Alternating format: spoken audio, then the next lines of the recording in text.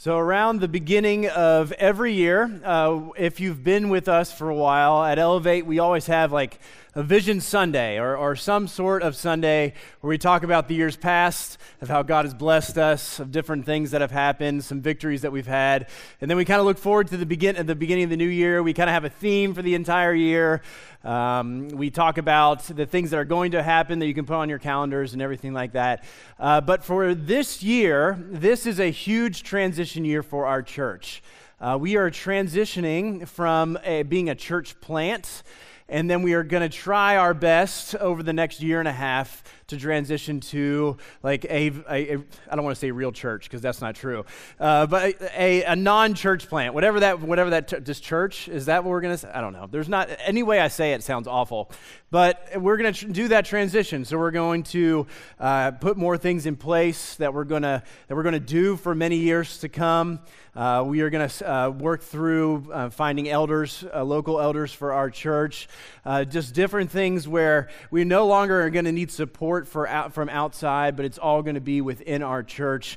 So this year is a big year for our church.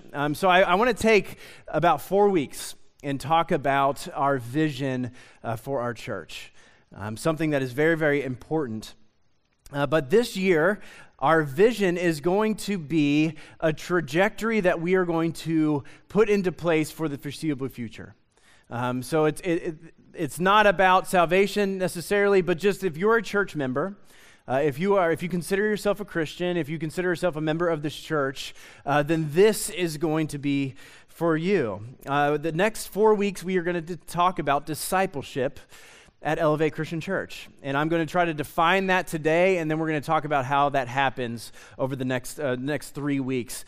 But if you are planning on being here, I would encourage you to make sure you try to be here over the next 4 weeks. If you serve in children's, please still serve in children's. Emily will be very thankful for you. But try to watch the video online or the podcast so you are caught up in everything like that. So our mission statement. If you don't know this, our church name first is Elevate Christian Church, and our mission statement is we elevate people towards Christ. We help people elevate people towards Christ, and that will continue to be our mission statement. It's easy to remember. The name is in the mission statement, so like Elevate Christian Church, elevate people towards Christ. It's kind of an easy thing to do. But over the next 4 weeks, we're going to say, okay, we are going to elevate people towards Christ. But how do we elevate people towards Christ? And we're going to try to answer that. And my whole thing about this is the way that we elevate people towards Christ is to help set people on a path to become like Jesus. If you've been around Elevate for a while, elevating people towards Jesus is something that you've heard a lot. But it's not just if you're on staff. It's not just if you're an elder. This is for everybody. If you claim Jesus in your title at any point, this is going to be for you, because we believe that Jesus is not something that you just attend on Sunday morning, or you're just being a part of, or being a Christian is just something that you tell people. But we believe that it is an all-encompassing way of life, that Jesus set a path of life, and we need to follow that path. Some of you might have known, if you talk to me on a weekly basis, or you've talked to me at a more of a surface level over the past year, you know that I have kind of felt like I've fallen not short, but just kind of felt stagnant on my discipleship with Jesus. All of my staff know about this because I've been complaining about it for a year. Drew really knows about it because he's with me all the time. He claims that I had a preaching crisis. I wouldn't claim that. That makes me sound crazy. But I just realized that I was a place in my study in relationship to Jesus that I needed to go in a direction. I just didn't know what it was. So I talked to mentors. I talked to my friends who are pastors.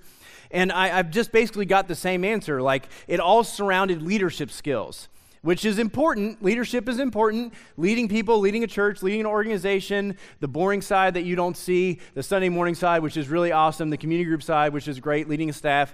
It is all important, but I didn't want to just boil the rest of my 30, 40 years of ministry down to reading leadership books that are boring and going to leadership conferences. And then when I get up here, I give you 3 reasons why you need to lead your life, etc. I don't think that's what you want me to talk about over over the next 30 years. That sounds really boring. Nobody wants to hear leadership stuff on Sunday morning.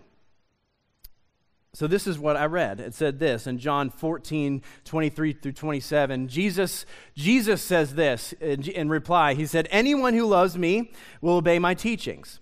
My Father will love them, and we will come to them and make our home with them. Anyone who does not love me will not obey my teaching. These words you hear are not my own. They belong to the Father who has sent me. All of this I have spoken while still with you.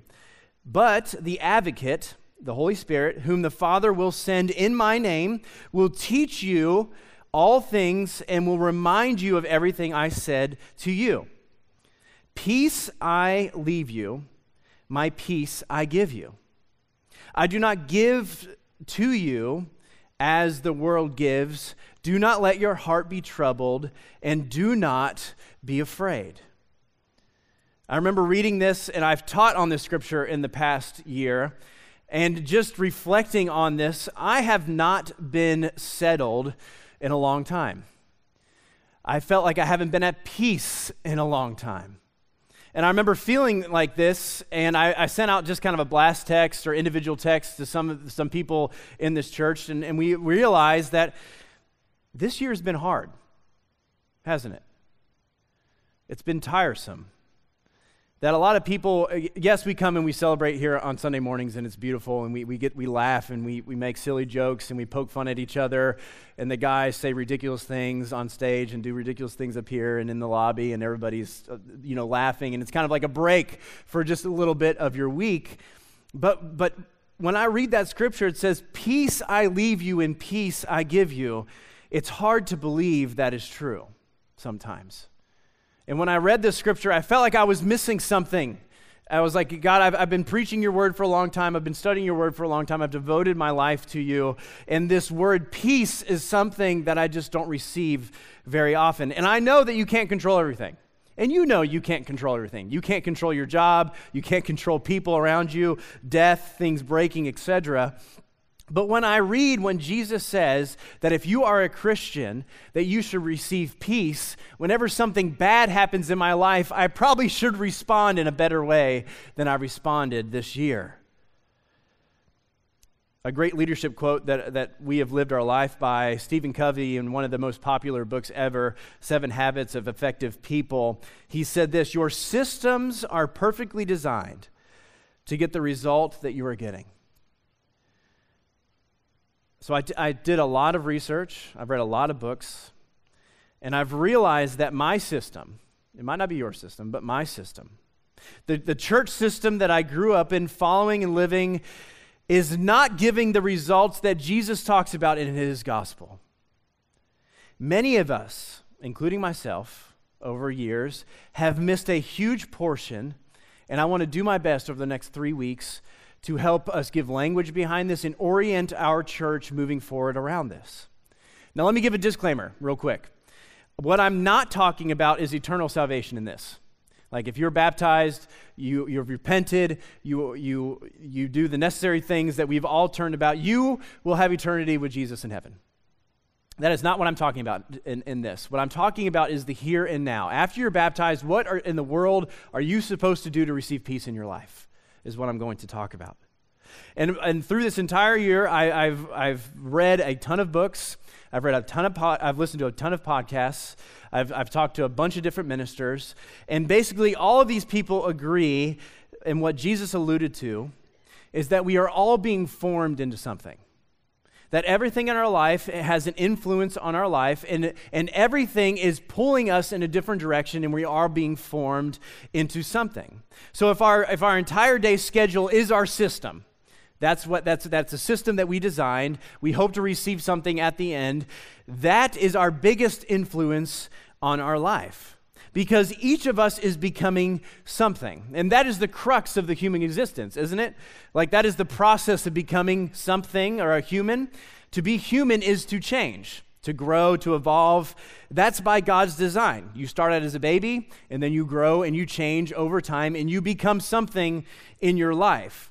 So the question is not, am I becoming a person? Yes, you are becoming a person.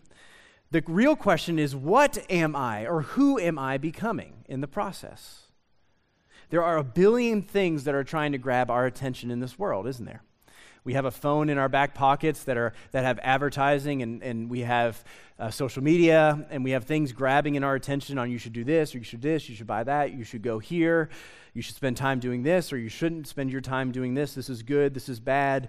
You should follow this group or this party or not this party. We all have things pulling for our attention, and we all know it. John Mark Comer, in one of his books, said this: "For those of us who desire to follow Jesus, here is the reality that we must turn and face. If we're not being intentionally formed by Jesus himself, then it's highly likely we are being unintentionally formed by someone or something else." So here's a better question that we need to answer today. Who are you allowing in your life to be your teacher? Or in Bible terms, what rabbi or teacher are you following today? If I can spend just 3 minutes nerding out on you with Bible stuff real quick, and if you're not a fan of this, just wait 3 minutes and we'll get to application. That's okay. But if you were a Jew growing up, if you were a boy growing up, or if you were a mom and you had a Jewish boy, this is the process of what they would experience in the first 12 years of life. They would go to school whenever they became of age, kindergarten age. And it was considered elementary, and it was called Bet Sefer, which would translate the house of the book. And the curriculum was really simple. The curriculum was the first 5 books of the Old Testament. And they would spend from year about 4 or 5 all the way to year 12 doing their best to memorize these 5 books of the Bible. And that's, if you don't know that, that's Genesis, Exodus, Leviticus, Numbers, and Deuteronomy. They would memorize all of it. And the reason they would memorize it is because it was a very oral tradition. A lot of people couldn't read, couldn't write, so everything was passed down through words, through conversation. So they thought if they just taught all the boys the first 5 books of the Old Testament, they could just teach their kids as well. And at the age of 12 to 13, most boys would stop school at this point. They would end up leaving school, and then they would just go and learn a trade. Mostly whatever their father was. Whatever their father did, they would just go apprentice under their father. If they did woodworking, they would learn how to do that skill, and they would learn, and then eventually the process would repeat. They would have a boy, they would go through the schooling, they would learn a trade, and basically your trade was a part of your home, and that's what your family did. But for the best of the best, they would go into what we would consider like a graduate program or maybe college program.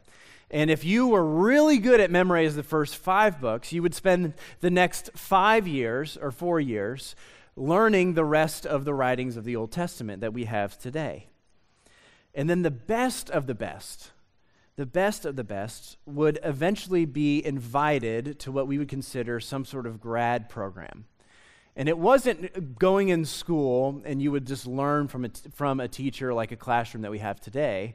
What it would look like is you would basically have what we call discipleship, or you would just follow a teacher around for a long time to learn how they were a preacher, or they were a teacher, or the Bible term, a rabbi.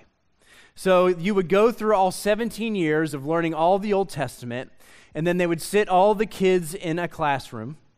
And rabbis from all over the area would come to this school, and they would just grill them on how well they knew the Old Testament.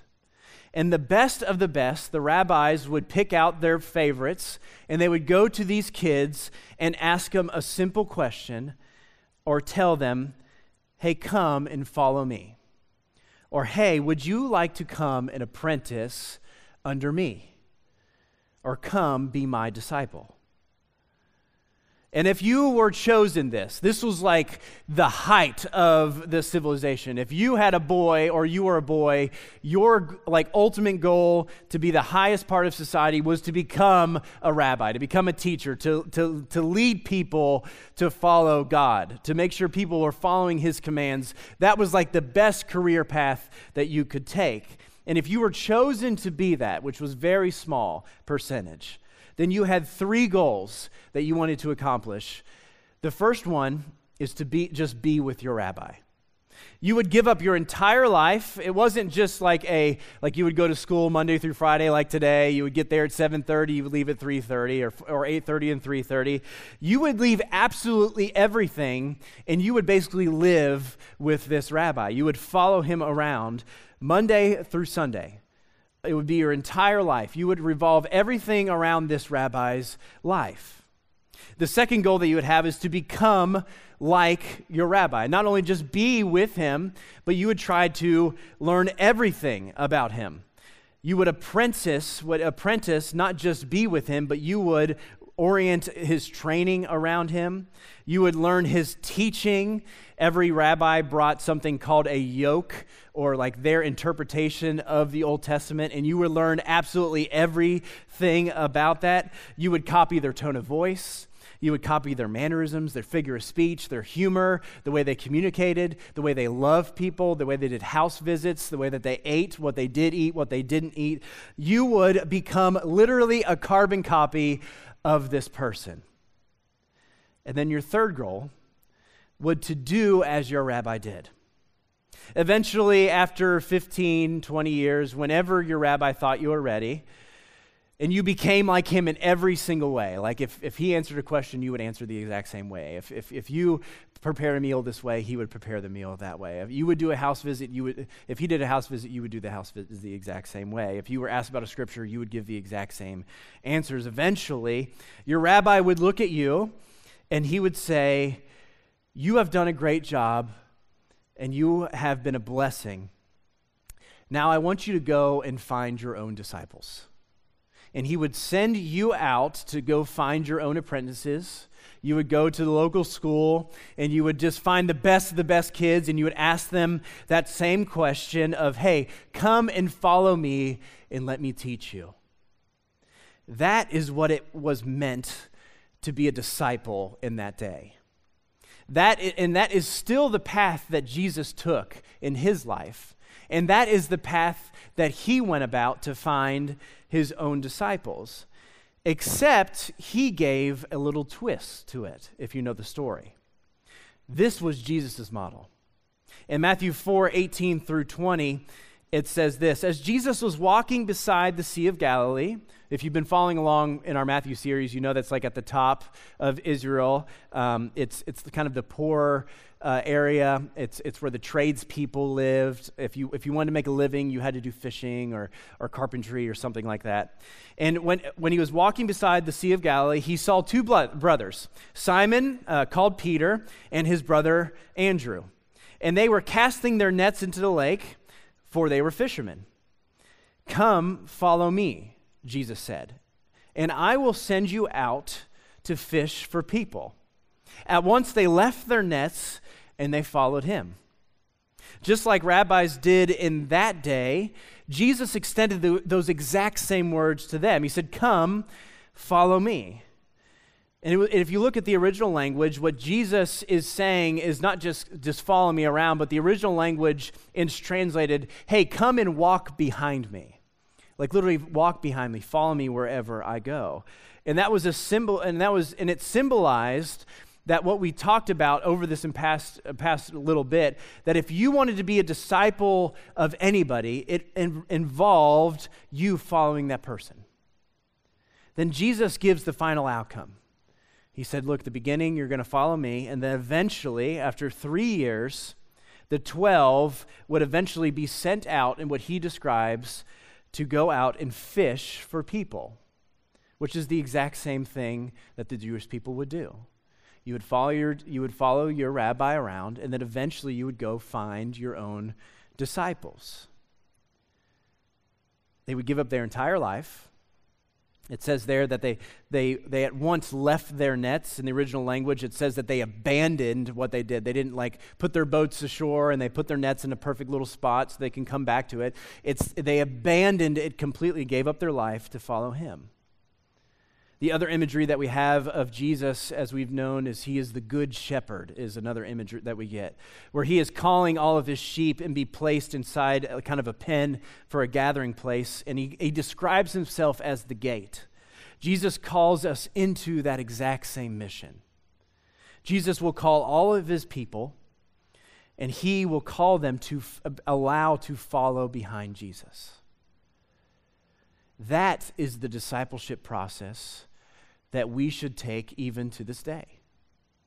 The discipleship process is very clear that we should organize our entire life around three things. That is to be with Jesus, number one. Number two, to be like him. And then eventually be able to do as he did. To become a disciple of Jesus is to apprentice alongside him. Rabbis in the first century would just choose a few, and we realize in the beginning of the Sermon on the Mount that Jesus did something vastly different. He said that everybody is welcome into his kingdom. Everybody is welcome to be his disciples. He said, if you want to be my disciple, in quote, then you need to pick up your cross and follow me. And that's what they did. We read that he had 12 apostles, but if you read and you're familiar with the New Testament and the Gospels, he had hundreds, maybe even thousands of people that just followed him around from town to town just to see what he was going to do next. And he was the first rabbi that not only did he have men follow him, which was the traditional way, but he also invited the women to be disciples as well. He invited absolutely everyone. See, the early church, if you read the book of Acts, took this so seriously. They became Jesus' disciples so much, and they looked so different from the culture that they were labeled as Christians, not because of the traditional way of Christians today, but people were mocking them because they looked so much like Jesus that they called them little Christs, or they called them Christians. Because they put everything away to follow, to make sure they discipled they went on the disciple path to follow the way of Jesus. I mean, just think about that. They acted so much like Jesus that they were made fun of by being called little Christs. Where they didn't miss the mark at all, and they were so outside of the pocket looking like Jesus that people made fun of them for looking like Jesus. I don't know when the last time I was asked if I was a Christian because I look so much like Jesus. When was the last time you were apprenticing so close to Jesus that you look so much like the teachings that he did that someone looked at you and said, you must be a Christian because of the way that you love? And here's where the current cross is with the way that biblical discipleship happens and the way that the church has kind of went into this path over the past about 100 years. There has been different points in history, mostly surrounding wars, where we have reduced the message of Jesus in many circles to just, if you want to be a Christian, you must believe this, that you are a sinner going to hell, that God loves you, that Jesus died on the cross for your sins, and if you believe him and what he has said, then you can go to heaven when you die. And we have made it more about the minimum requirements to go to heaven than anything else. That if you say a prayer, if you accept Jesus in your heart, you get baptized, you attend church, which are all good things, then I can live a life, even if I'm apart from Jesus, I can still go to heaven because Jesus has me. But there is one problem with that. That gospel message that has been spread for the past 100 years, even though it is true, has missed one big thing. That none of that pushes for requirement to discipleship to Jesus. None of that requires you to become more like Jesus in any way. None of it prompts you to give your entire life up to follow Jesus. All you have to do is believe. For Jesus, if you read the gospel message, salvation and what he talked about had less to do with you getting to heaven, which is an inevitable endpoint for all believers. But when you read through the gospel message, Jesus spent far more time talking about the here and now and less about you getting into heaven when he leaves or when you pass away. Jesus spent far more time talking about becoming, or spent far more time and less time about Jesus becoming a man, but more about us becoming like him. It's less about a transaction that baptism equals heaven, and more about inward transformation of becoming more like him. It's not about what he has done, not just about what he has done for us, but it's also what he is doing now and what he will do with us and for us as we disciple with him. When Jesus says he is leaving the Holy Spirit, he is talking about an experience that we can experience now and a transformation that we can experience now into a person of peace, joy, and love on this earth, and we don't have to wait 80 years until we die. That is the actual good news that I want to follow in my life. That is hope right now and to come. That is something that I can wrap my head around. See, I don't believe that we were just supposed to get baptized and repent just to try to survive until we die and go to heaven. I don't think that's living life to the full that Jesus was talking about. I think it has way less to do with a transaction, but I think it has to do more with a transformation of ourselves to become more like Jesus. It's all about what he has done for us, what he is going to do with us and alongside of us, and the experience of transformation into a person of peace, joy, and love. With all of that in mind, Jesus said this. He said, I am the way, the truth, and the life. No one can come to the Father except through me. At Elevate, we in community are going to try our best to focus on both of those things. We do really well in the church focusing on the truth, don't we? We preach about the truth. We get up on stage and we study about the truth. We do really well with getting and talking about Jesus and putting it against culture and saying we need to speak truth into our culture. We need to make sure we follow him.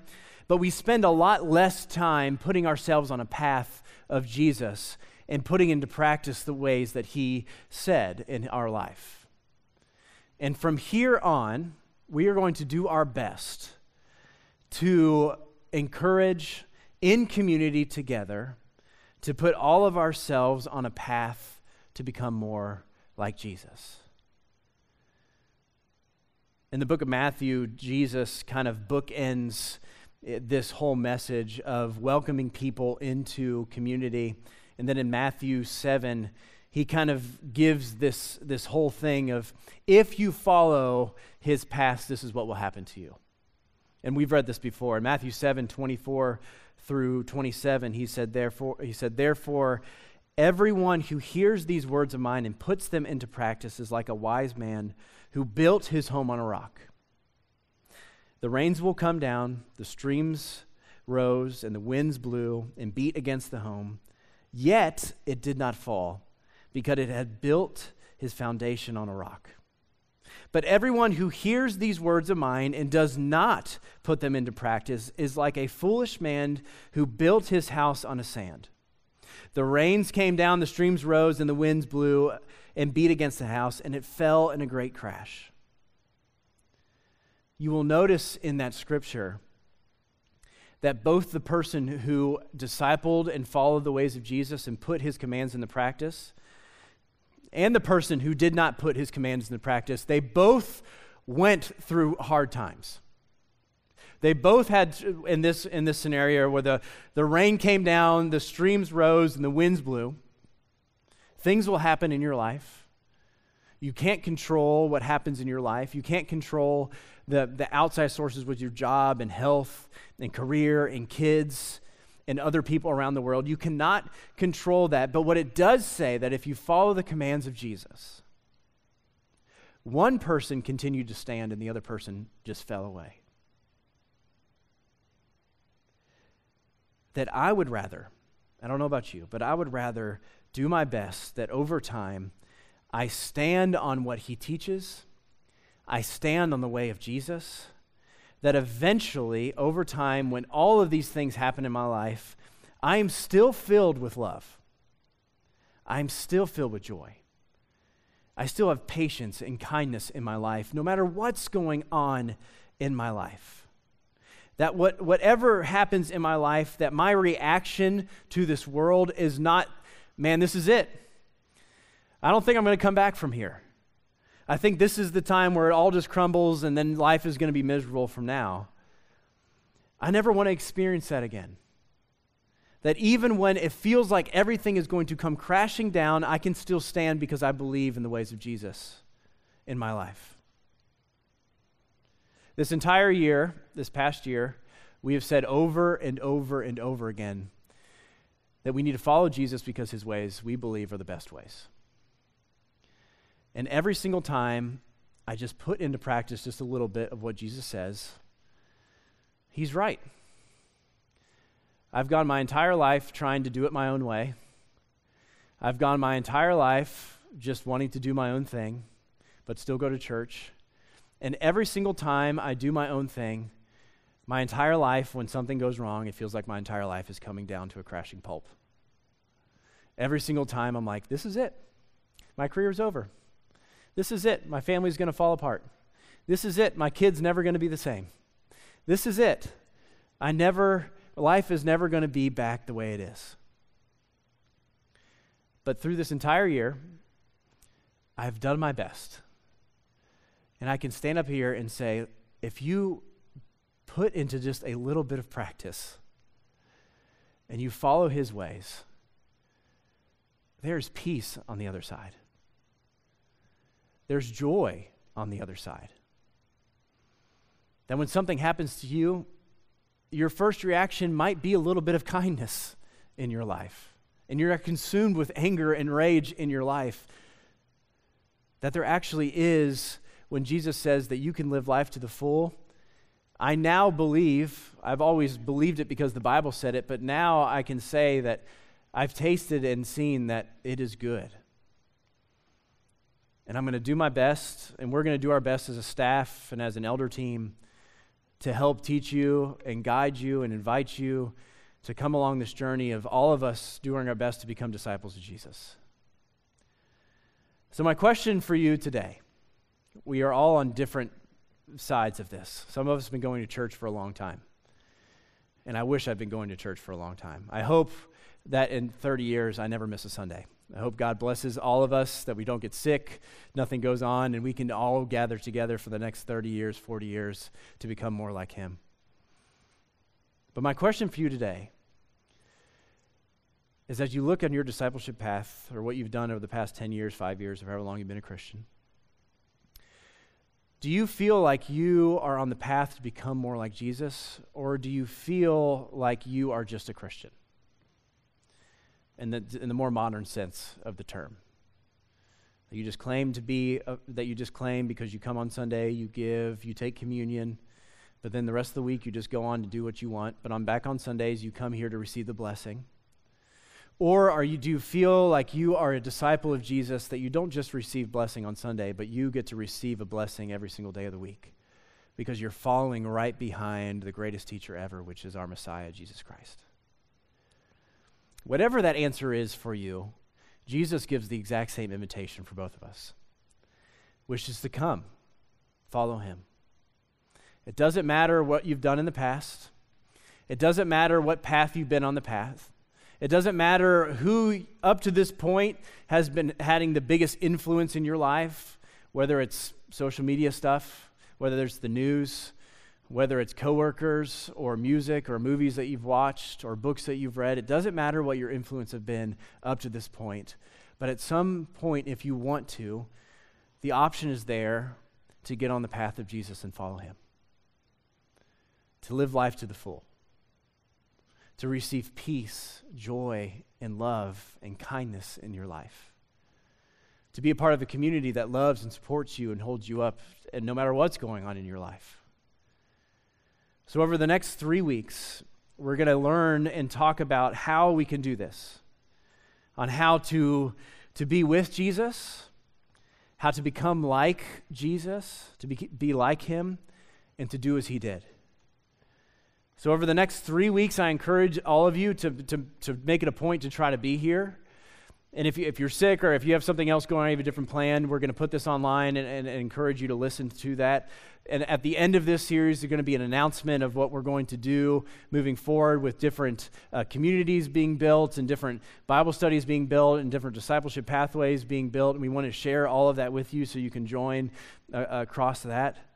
How we're going to try to impact our community like Jesus and invite our community to join a path with us, and all of that we're going to talk about at the end of the series. But as we start the new year off, this is the last year of 2023. The new year starts. And even though tomorrow's the new day, a lot of us are going to have new goals for the next year. I don't know if you guys are goal people, but what I've realized in the new year celebration is last year, me and Drew came together and we had all of these goals. We got together, we went on retreat, and we were like, hey, we're going to accomplish this year. We're going to accomplish this year. We're going to do this. This is what we hope to accomplish in our career, in our personal lives. And I can tell you none of those were accomplished. The reason is because we were just trying to do it on our own strength. I believe that you can get pretty far with willpower, but there is an end point with your own willpower. That if you partner with the Holy Spirit and you get on the path of Jesus, you can go so much further in life than you've ever expected. You can receive so much joy and blessing in your life than you've ever expected. So in this new year, whatever goals you have, whether it's to be more like Jesus, to be a better husband, father, dad, coworker, I encourage you to invite and participate and invite Jesus into that conversation so that we can all become more like him. So God, as we start this new year, as we start our vision series to just figure out how to be disciples of you, God, open up our hearts to just internalize and figure out where we are. God, are we on the path? Are we not on the path? Have we been following your ways? Have we been following our own ways?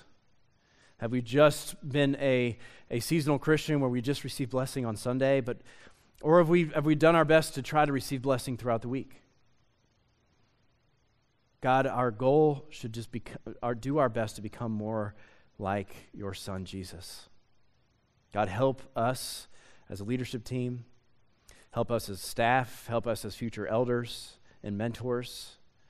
Help our kids and all just to open our hearts and follow the path of your Son. God, I pray that at the end of 2024, we all experience a peace that we cannot explain. That at the end of 2024, that we are more peaceful, we are more joyful, we are more loving, and that at the end of 2024, when people look at us, they have to say, man, you are Christians, because we just look so much like Jesus. God, you are so good. And I ask this all in your Son's name. Amen.